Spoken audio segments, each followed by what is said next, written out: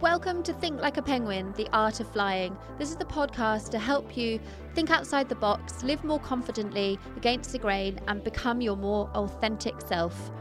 Penguins don't traditionally fly, but what's to say they won't one day? So I always set the scene in every pod, and we are sat on your incredible balcony. Well, it's not a balcony, was it? What would you call it? Veranda. Looking out over the Stirling Ranges, we've got a whole view. I've just done a week of living here and painting your incredible general store, and I've kind of bombarded you. I've got my sandwich on the go. You're doing some work, and we're just going to chat. And I'm going to just enlighten everyone about farm life, shearing life, how you became to be the boss of some incredible... well, actually, you're not a boss. You're a mum to... Accountant. You're in everything. To like fully grown men, to people who are at sticky spots in their life. You empower people. You're like a white witch. You're just incredible. Anyway, Wendy, everybody. First of all, how did you come to live in Australia, and describe a day in the life of Wendy, which is like no day is the same, but give us a little synopsis. Which day? Well, I grew up on a little farm in New Zealand, and my dad was a shearing contractor. So, like a lot of kids, farm kids, learned how to rousey, which is doing the wool sorting, to pay for our first cars. And that's wool, not wool. I might have to interject and just interpret translate my accent to your accent. So being a rousey and doing the wool, so everything about sheep. Yes, everything about sheep. And then, actually, I went off after school and worked and then managed a pharmacy for about 10 years. And then I was in a pub one night, and a shearer, Kiwi shearer, who'd been in Australia, asked me and my friends if we wanted to come and rousey in Australia for 6 weeks. Mm-hmm. So I dumped being a manager of a pharmacy for 6 weeks' work in a shearing shed in Australia on the stations up north. And then the airline went bust while we were here. And we decided to stay because the shearers we were working with all were going off in different directions at the end of the season, and they all had a spot for whoever wanted to go with them. So I stayed, and then eventually when I met my husband, my ex-husband, we bought the run that we were working on, and we ran that for 8 years together, married. Mm-hmm. We divorced and continued running it together for another 11 years, and then 2 or 3 years ago he retired and I bought him out and ran it by myself. And then just over a year ago decided, because I wasn't busy enough to buy the general store in town, which was actually sort of a fish and chip shop, which that's actually them ringing me. So pick up. Yeah, we can pick up. Is that all right? Hello, you continue. So 3 minutes in, Wendy has had to leave. That's her driving off now, because 2 kids at the school haven't got their school lunches from the general store that she now manages. So classic day in the life of Wendy. She's all over the shop. She doesn't have more than probably 3-4 hours sleep a night. She is running huge shearing contracts, organising people, organising food, organising stock takes, general store, everything. So she said, I'll be back, has driven off, and we will hopefully catch up on what we started in a few minutes or in an hour or whenever she returns. Right, she's back. She got to the train tracks and chucked a Yui. So we've got to where we are now, and our paths crossed due to circus school, which was due to a woman that I was seeing. You know how random life is, but it's meant to be. We're both very in touch with the universe, with Mother Nature, with spirituality, with otherworldly energies, and we reconnected after another life, I think. Yeah, that's a great way of putting it, because it can be kind of said in lots of different ways, but people get a bit funny when you use woo-woo terminology or whatever, but Yeah. we're on the same wavelength, aren't we? Yeah, Absolutely. We're the same volume of weird. Yeah, we absolutely are. And I want to set the scene because it is just breathtaking. When you arrived at this plot of land, what was here and how have you created what we've got now? Teepees, carriages, a house in construction, a beautiful, what do you call this? The cottage. The cottage, yeah. It's exquisite. So was there anything here when you Nothing, arrived? no. It's 150 acres and a third of it was bush. So I got a permit to clear a hectare, which is this block here where we are, and had the cottage dropped off the back of a truck, which I designed. And then this veranda is the same size as the house, so we've sort of doubled our living space. Just while we were building. And we've got antique furniture, old easels. It honestly feels like I'm in a different universe, like a faun or a pixie or a fairy is just sort of going to float by. Or there's also loads of animals. There's the most adorable little kittens. I think there's about 4 or 5 cats in total, 3 dogs. You got your chickens. Mm-hmm. It's just heaven to me. Sheep with a whole sheep, disaster. of course. You have the sheep as well. And then, what was your dream, your vision? It was just, well, we need somewhere to live whilst we build the business and establish ourselves. Well, I think because I'd watched a lot of Grand Designs and everybody lived in caravans and had a pretty miserable time because building always takes twice as long as you plan. Which is, you are evidence of that. How long has the house taken now? Ours will be more than twice as long because it happened before COVID, so we had 3 years of waiting. Nothing. The builders have just come back today to start, but I haven't seen them for a year and a half. So where were we? The building. How you created it and why it is the way it is. I mean, it's obviously all happened organically, but the vision and just sort of, did you have a vision? Is it as you imagined, or? It's not as I imagined, but that's become normal to start with a picture in my mind. Mm-hmm. But then, even with the mural, when we were standing in front of it, how it develops in front of you. Yeah. That happened here. I did hit a bit of a wall after we had the cottage here, and we sort of got semi-settled. And I was trying to design the house and get into that next stage of the building license, some owner-builder, and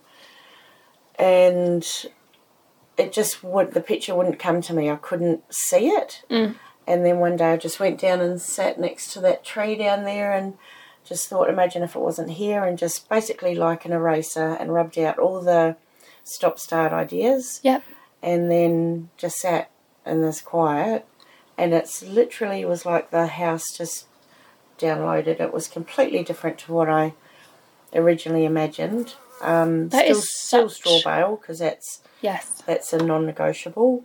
So when you say straw bale, the walls are going to be made of straw bales as insulation inside, just how they used to be done hundreds of years ago. Yeah. And we've done a practice run in the back paddock, growing triticale grain, which is a taller stalk. Mm-hmm.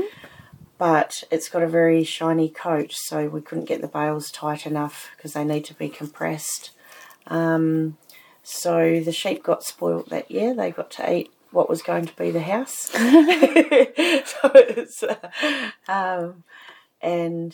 Anyway, they're back now. When they finish that stage, then the next is the flooring and all that sort of thing. But I'm just doing it. I'd like to use the house and the vision of the house and how it came to you as a metaphor. It was beautiful what you said about you just went and sat by the tree and you paused. You waited, and that's something that I need to keep reminding myself of, is that I don't take enough time to sit. One, trust the process, but also be patient. I am I want it completed yesterday kind of person. But there's so much value in just sitting with it. And almost even this mural that I've come and done for the general store, we both felt like we were rushing the process. But it kind of happened anyway, organically, like it was meant perfect. to. Yeah. But yeah, that's sitting and letting yourself feel uncertain and not have a direction, but then it will come to you in that quiet and in that silence. Sticker right there on my window. Yeah, trust. Just reminds me sometimes when I can't find a direction. I can't find which way's meant to, especially when there's so much going on. Yep. There's always a list of have to do. Yep. But in terms of moving forward with the next part of whatever's happening, I have. I think it's, what's that saying about invention? Necessity breeds invention. For me, it was necessity bred patience, because I realised that I got so busy over the years that I didn't have time to stop and assess and evaluate things. Yeah. And then I sort of stop and take a look back and think, oh, that's where I was meant to go. Yeah. But I was just nudged that way. Now I probably do it more deliberately. Yeah. I do everything as gut now. Yeah. That's where I've been at this last couple of months, is I haven't felt like I've had enough on, and I've been really unsettled with the silence and the quiet, and life has felt quite empty in every aspect, socially, romantically, with work, over the festive period, no family and all that. But actually, I wish I'd use that time more effectively, because now things are starting to get busy again, and it's like, oh, I could have used that to consolidate, to really sit in what feels on a gut instinct, right? What path should I take? You'll always end up where you're meant to end up anyway. Yeah. But it's just being okay and trusting the process. Yeah, I think if you trust, if you have a trust in your own ability, we've all survived 100% of what's been thrown at us, because we're still here. Yeah. And if you just trust whatever comes, whether you have a period of depression or a period of irresponsibility, you just want to play and have fun, just trust that that's actually what you need, and maybe that triggers the next thing. We were talking about this the other night. When you can't get motivated, people beat themselves up because they can't get motivated. But if you trusted that, okay, I can't get motivated right now, and that's okay. Yep. Just trust it, because maybe you just need to sit for a minute, and then... It's like when we're saying, I've had some really big cries since I've been here the last few days, and we're so conditioned, or a lot of us are conditioned, to try and stop the tears. I'm not going to say who, but a family member said, come on now, pull it in, stop crying. Well, no, there's obviously a reason that sadness and grief needs to come out, and we just need to let it happen. That noise in the background, by the way, is the builder, so that just adds some ambience.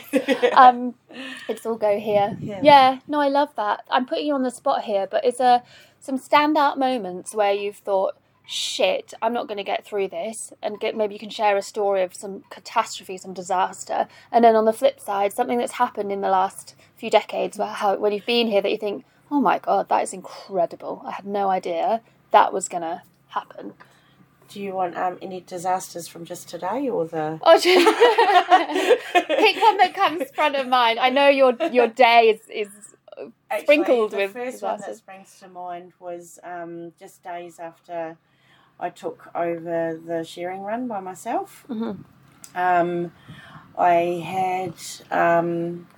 no, sorry, it wasn't. It was after I bought the shop, because I was working until 2, 3, 4 o'clock in the morning, 5 o'clock on some occasions. I frightened the hell out of the girls that were coming in to open, because I was still there.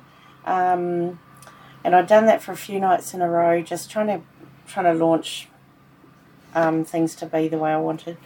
And I'd gone out to see all my farmers, and so I decided, right, tomorrow morning I'm going to sleep in. I've seen all the farmers are good, the shearers are good, the shop's good. I'm going to sleep in. So I pushed a really late night, the final one for that stretch, and jumped into bed. Got a phone call at 6 o'clock. The boys have rolled their ute. So I had half of a shearing team in one vehicle that rolled on their way to work. And they were only 100 metres from the farm gate. Wow. So the other half of the team that were already at the job heard and saw their mates in this car accident. And I was so I was too tired to even really comprehend. But I did 10 years on the ambulance, so I'm actually really good with emergencies. And you're really But I bloody fall good with no apart sleep. afterwards. I Yeah. You're extraordinary. I have never met. In fact, I've met 2 people, and I've spoken about this on the pod before. 2 people that survive off less than the average necessity. Most people need 6 hours.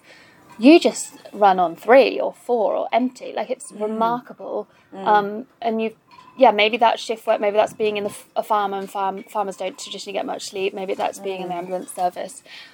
So in that moment, presumably it was adrenaline that just got you through, and then afterwards you broke down and you just... Oh yeah, I did. I did later, but it was because the boys were being just so sweet and looking after me, and that's something I'm not really used to. Other people looking after me, they're very protective, and they do my head in, but they. Can you, just before we move on to a real positive kind of extraordinary thing that happened without you planning it, can you just explain a shearing situation? Because I'd never experienced shearing, and I'd never gone to a shed, and I'd never seen the shearers in action, and I asked so many questions. I was fascinated by it, so I'd love to hear, like, what's an average amount of sheep sheared in a day? What's the process the shearers have to go through? They have a 2 hours in a smoko or something like that. Just painting the scene, because it's so much vibrancy, noise and energy, and it's so efficient. There's someone sweeping the wool off the floor. There's someone throwing the fleece. It's incredible. There's the shed that I took you to, that was 6 stands, which means it's got 6 motors, 6 let-out pens, catching pens. So each shearer has a catching pen that they pull the sheep from, and then shear it and put it out. And they back them up, so they hold their forelegs, tip them on their back. They turn their head around, and that sort of moves them to roll back. Yeah. Drag them out onto the board. They shear them. They're so comfy when you shear them too. I was really surprised at how docile. They have to be, otherwise they kick, and then that's dangerous for the shearer. And that was because they run them empty. Look at me using all all the terminology. I should have. They're drained. Drained because it's uncomfortable when their bellies are full. Yeah. And then they kick. So they just have a day of no drink, no food. Yeah. Yeah. So they take off. It's a fasting. It's like if you take your dog to the vet, you have to fast. Yeah. Yeah. Same thing. But for thousands of animals. So that they were doing. There were 6 shearers, and they were doing about 1,000 a day. I think it was 900, but we had 5.5. I've got a dad that can only do school hours, so So that's how many roughly each person? So that particular day they were shearing maybe an average between 150 to 200 sheep. Which is extraordinary. And they get paid per... They are particularly quick, some of those boys that were there. Yeah. One of them's about to set an unofficial record. He wants to shear 800 by himself in a day. Wow. That's lambs, so they're smaller and faster. But... They get paid per animal, so all the shed staff, those are the people that do the wool, and the classer and they prepare it for whether it's going to become carpet or socks or jumpers or they get paid per day, and that day is broken into 4 runs, which is 2 hours each as a run. And then there's a lady or a man, but it's usually a lady who's frantically sweeping, like, that's wouldn't the believe. Rousey? Yes, my gosh. That's what I came over initially doing. So there's 3 roles to the wool handler. There's the sweeping, so they've got to keep the wool cleared. Because it comes off in order, it's much more efficient to get it as it comes off and put it where it belongs. Yep. Once it starts getting mixed up, it's a lot harder to separate it, and then it gets to the stores. And someone in England, I told them that I'd sheared the belly of a sheep, and this was the mural I was doing. She said, and this is how naive a lot of people will be, and probably I was, what do they do with the wool?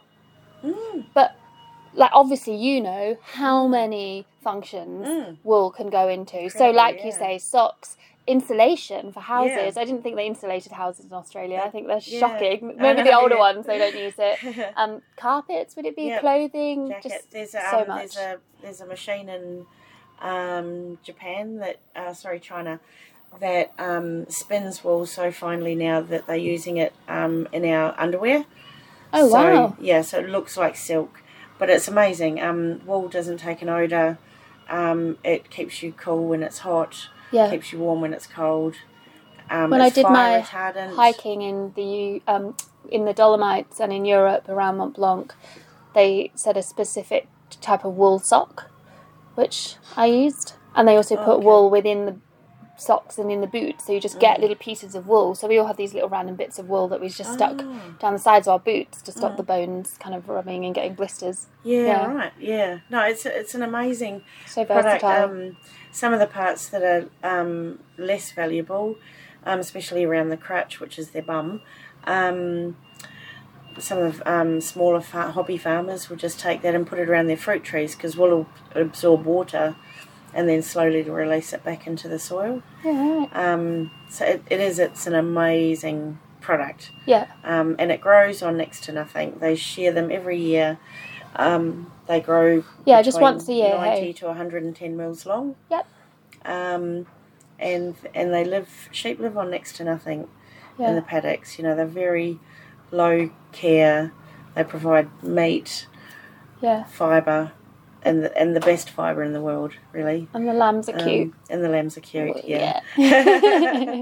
Yeah. So, amazing. Just to me, it's still fascinating. I'd love to have time to go back, and when I'm back in town, I will definitely go again. I'll probably become a Rousey before too long. So going back to just trusting the process and just taking on what life kind of brings to you and accepting. Is there anything that you look back now over the last maybe 2 decades since you arrived here or longer that you think, oh my gosh, like that is extraordinary. It's so good. It's just like, wow, how I couldn't have believed. Yeah, I imagine. Of it, to be honest. Like just how I got here in the first place. On paper seemed like the most ridiculous thing in the world to throw in. I was managing one of the biggest pharmacies in town. I had about 5 staff under me and I was only young, and chucked it into Rousey on a station in Australia just for 6 weeks. Was there an incentive in New Zealand as well? I had a house to pay. And when you were offered that opportunity, did it just seem like logical because the airline was down? Do you think if the airline wasn't down, you wouldn't have made that choice? Or I don't know what I would have done. Maybe go back and probably within time came back again, I think. Because it's so important, I think, and I'm guilty of this myself, is to see something as a hindrance or a problem, or it's like, oh, Jesus, that's fallen through. And I had a psychic reading last week, and the lady said there'll be something that will happen that you will see it as a loss in the moment, and then only months down the track you'll realise what an incredible opportunity it was, and that loss had actually led to the right thing. And I think it's already happened. I hope there's not going to be another major loss come up. But trusting. Just trust it. Whatever's coming for us. I'm a strong believer in that. Whatever's coming for us will find us. Yeah. Can we talk a little bit about your Sorry, you need to take the call. No, go for it. Yeah, so I'd like to ask you about, you've got, I don't know how many boxes of oracle cards and packs and all your literature and beautiful pendants and quotes. And can you speak a little bit to the more spiritual side of you, or how you would describe that? I don't know if spiritual is the word that fits for you, but yeah, I don't know. I'm not sure if there's a label. Pagan, I think, usually covers.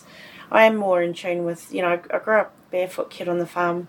Animals, and we looked after ourselves a lot. So, are you one of a few siblings? Well, actually, I used to be the oldest. I'm not anymore. Oh, I had a brother come out of the woodwork. Oh, which, but I grew up as the oldest. Yeah. How many? Of 4 girls. Okay. Oh, yep. Wow. Yeah. So, but yeah, we back then it was different. The kids these days are so, so distracted that they don't get to, like, you know, I have vivid memories of laying on the concrete just watching clouds and just think, wow. Oh, seeing pictures in clouds was one of my favourite pastimes. And I grew up on a very small plot of land, only 7 acres, but the farmer's fields were adjacent and backed onto our fields, and he would use those fields to put sheep and cows in that were giving birth, or he would borrow our field sometimes for cows that just needed a bit of time out, I don't know. And my childhood was sometimes propped up against a sheep, like the sheep would just be having a nap and I would lean against it, and I'm in a nappy and that's it, just one nappy and no clothes, nothing. And watching nature. That's probably why I feel so at home here. I suspect we had a very similar upbringing. And I used to take my book out to my horse, just lead him to the fence, no bridle halter or anything, just lead him to a fence, climb up and sit on him backwards because their big rump makes a perfect book, and just lay there reading my book or fall asleep on their bums. Isn't that magical? And just listening to them grinding their teeth on the grass and the smell of the grass being cut. And the smell of horses as well. Yeah. I think there's so much to be said for just getting back to simple connection with nature, which we get, you and I completely understand. Like, I know when my body craves it, my soul needs it. I just, that's why this week was so fantastic for me. But people wouldn't even know what we're talking about. There's going to be so many people that listen to this that have not walked on grass barefoot in maybe months, if not years, who haven't lay down on the ground and looked up at the stars. The stars were incredible last night because there's no light pollution. Who haven't, like, run their hands through sand and just felt the softness of the sand running through the fingertips. It's because we're all so busy now. Yep. And I feel like that's a bit by design. So we don't have to... But there is a growing slow movement of people who just are living. Yeah. They're not running around paying bills. They're just in the garden, taking their time, growing their food, only eating what's in season. Yeah. Cutting out all of the noise. We find when we go to the city, we are absolutely exhausted when we come home. And I realise because every one of our senses are being assaulted. So much movement and light and colour and smells and noise. I shared with you that I was sort of, I don't like the word diagnosed, but told I probably have these 2 hearing conditions or disorders, and absolutely it gets worse.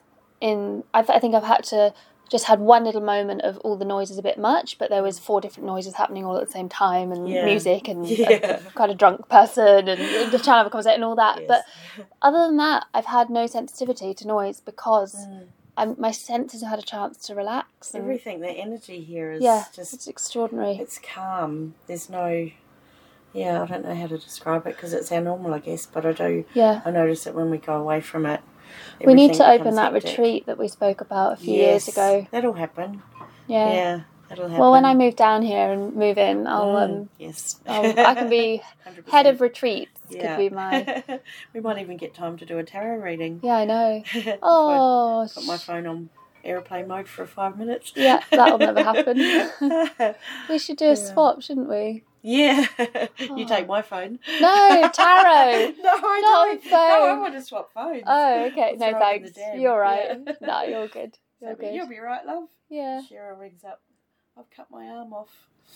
You'll be right. We'll finish the convo because you're a very busy woman. I don't want to take too much of your time. But is there any small or large bit of advice that just comes to mind, because you're so great at taking on the role of carer, sort of mother figure, like you are a wise woman that is like the top, like a mother hen, that just so many people gravitate towards you for life advice and just for help, I think, and support, and to feel cared for and seen and heard. I'm talking quite a lot about some of your shearers. Some of them had really challenging upbringings and lives, and their job is what's keeping them on the straight and narrow. So is there any sort of piece of advice or just a little nugget of wisdom that you think, God, that would be probably worthwhile people hearing? I don't know, the word trust just keeps nagging at me. It's just trust in things. If you feel conflicted, be okay with that. If you feel lazy, be okay with that. If you feel, just be okay with how you're feeling. And I think eventually your emotions and your mindset get into sync with each other, and you just find your flow, which is, something a lot of people talk about, finding your flow or your bliss, whatever. But it's really important you said yourself. Feel as well, because so much of society think. They try and analyse and think about a problem or a decision or whatever. Like, we need to get out of our heads, and I'm saying this very much for myself as well. I'm aware I do this a lot, but feeling isn't to do with thought. Feeling is, like you say, gut. It's being in touch with physical sensation in relation to something, and I don't think we do that enough anymore. We all have ideas in our mind of how we want our life to be, or things we'd like to do or create, and if we thought of our thoughts by themselves as data, and then our gut as the engine, we're using a lot of data telling ourselves that we can't do something, or why can't we do it, or all these little voices and things like that. If you just shut that off and hand the reins to the engine and just sail along on that for a while, you'll find all that extra data can then be used propelling yourself forward into the things that you want to do, because it's a waste. There's so many thoughts and that are a waste of time. Completely. Do you know the stat that we have about 80,000 thoughts a day, and of those 80,000, about 80% of them are repeated from yesterday, and of those 80% of 80,000 thoughts, another 80% are negative. Yeah, well, yeah, I believe that. So you're basically repeating negative thoughts that you keep repeating every day. Repeat negativity. Yeah. And that would be the one good thing, since I've got so busy now, is that I don't have the luxury to overthink things. Yes. And I have to trust my gut. I've always trusted my gut but then I would overthink it and sabotage it in some way. But now I just have to go, that's the decision that I've made. It's either wrong and I'll learn from it, or it's right and I'll move on. Yep. But I can't overthink things. I don't have the brain space to do it. And it's quite nice. Yeah, that is quite a because I did used luxury. to. I realised how much I sabotaged myself. Yeah. For so long before I was. So I'm grateful to be where I am. I feel like I've created a situation where I have to eat better or be more organised. Things I'm capable of, but you don't do unless you have to. Yeah. And that overthinking things, I can't waste a single thought on it. I just have to go, right, what's next? Yeah. What's next? And usually my phone tells me, because I've missed about 5 text messages. Right, well, on that, thank you very, very much for your time. I really appreciate it. The glasses are off the head, ladies and gentlemen. She's already reading the phone. So I'll leave you on that one. The message of the day is to absolutely trust with your gut and how you feel about something, rather than trying to overanalyze it. And that's a massive message to myself as well. I feel like you've just empowered me with your wisdom, because that's what I need to hear at this point in my life. So thank you so much, Wendy, and I love you more than you'll ever know, and I can't wait to come back. Alrighty, take care everyone, and as always, if you have any questions, get in touch, and I will speak to you next time. Bye.